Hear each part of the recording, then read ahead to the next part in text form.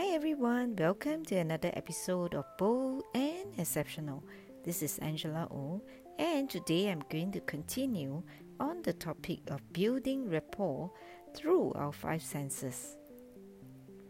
In my last two sessions, I talked about using our eyes, ears, and today I'm going to touch on using our mouth.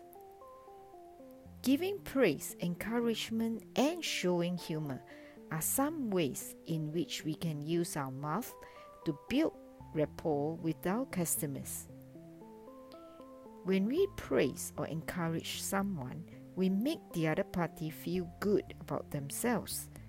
As a result, the person will warm up towards us and will be more receptive to what we have to say.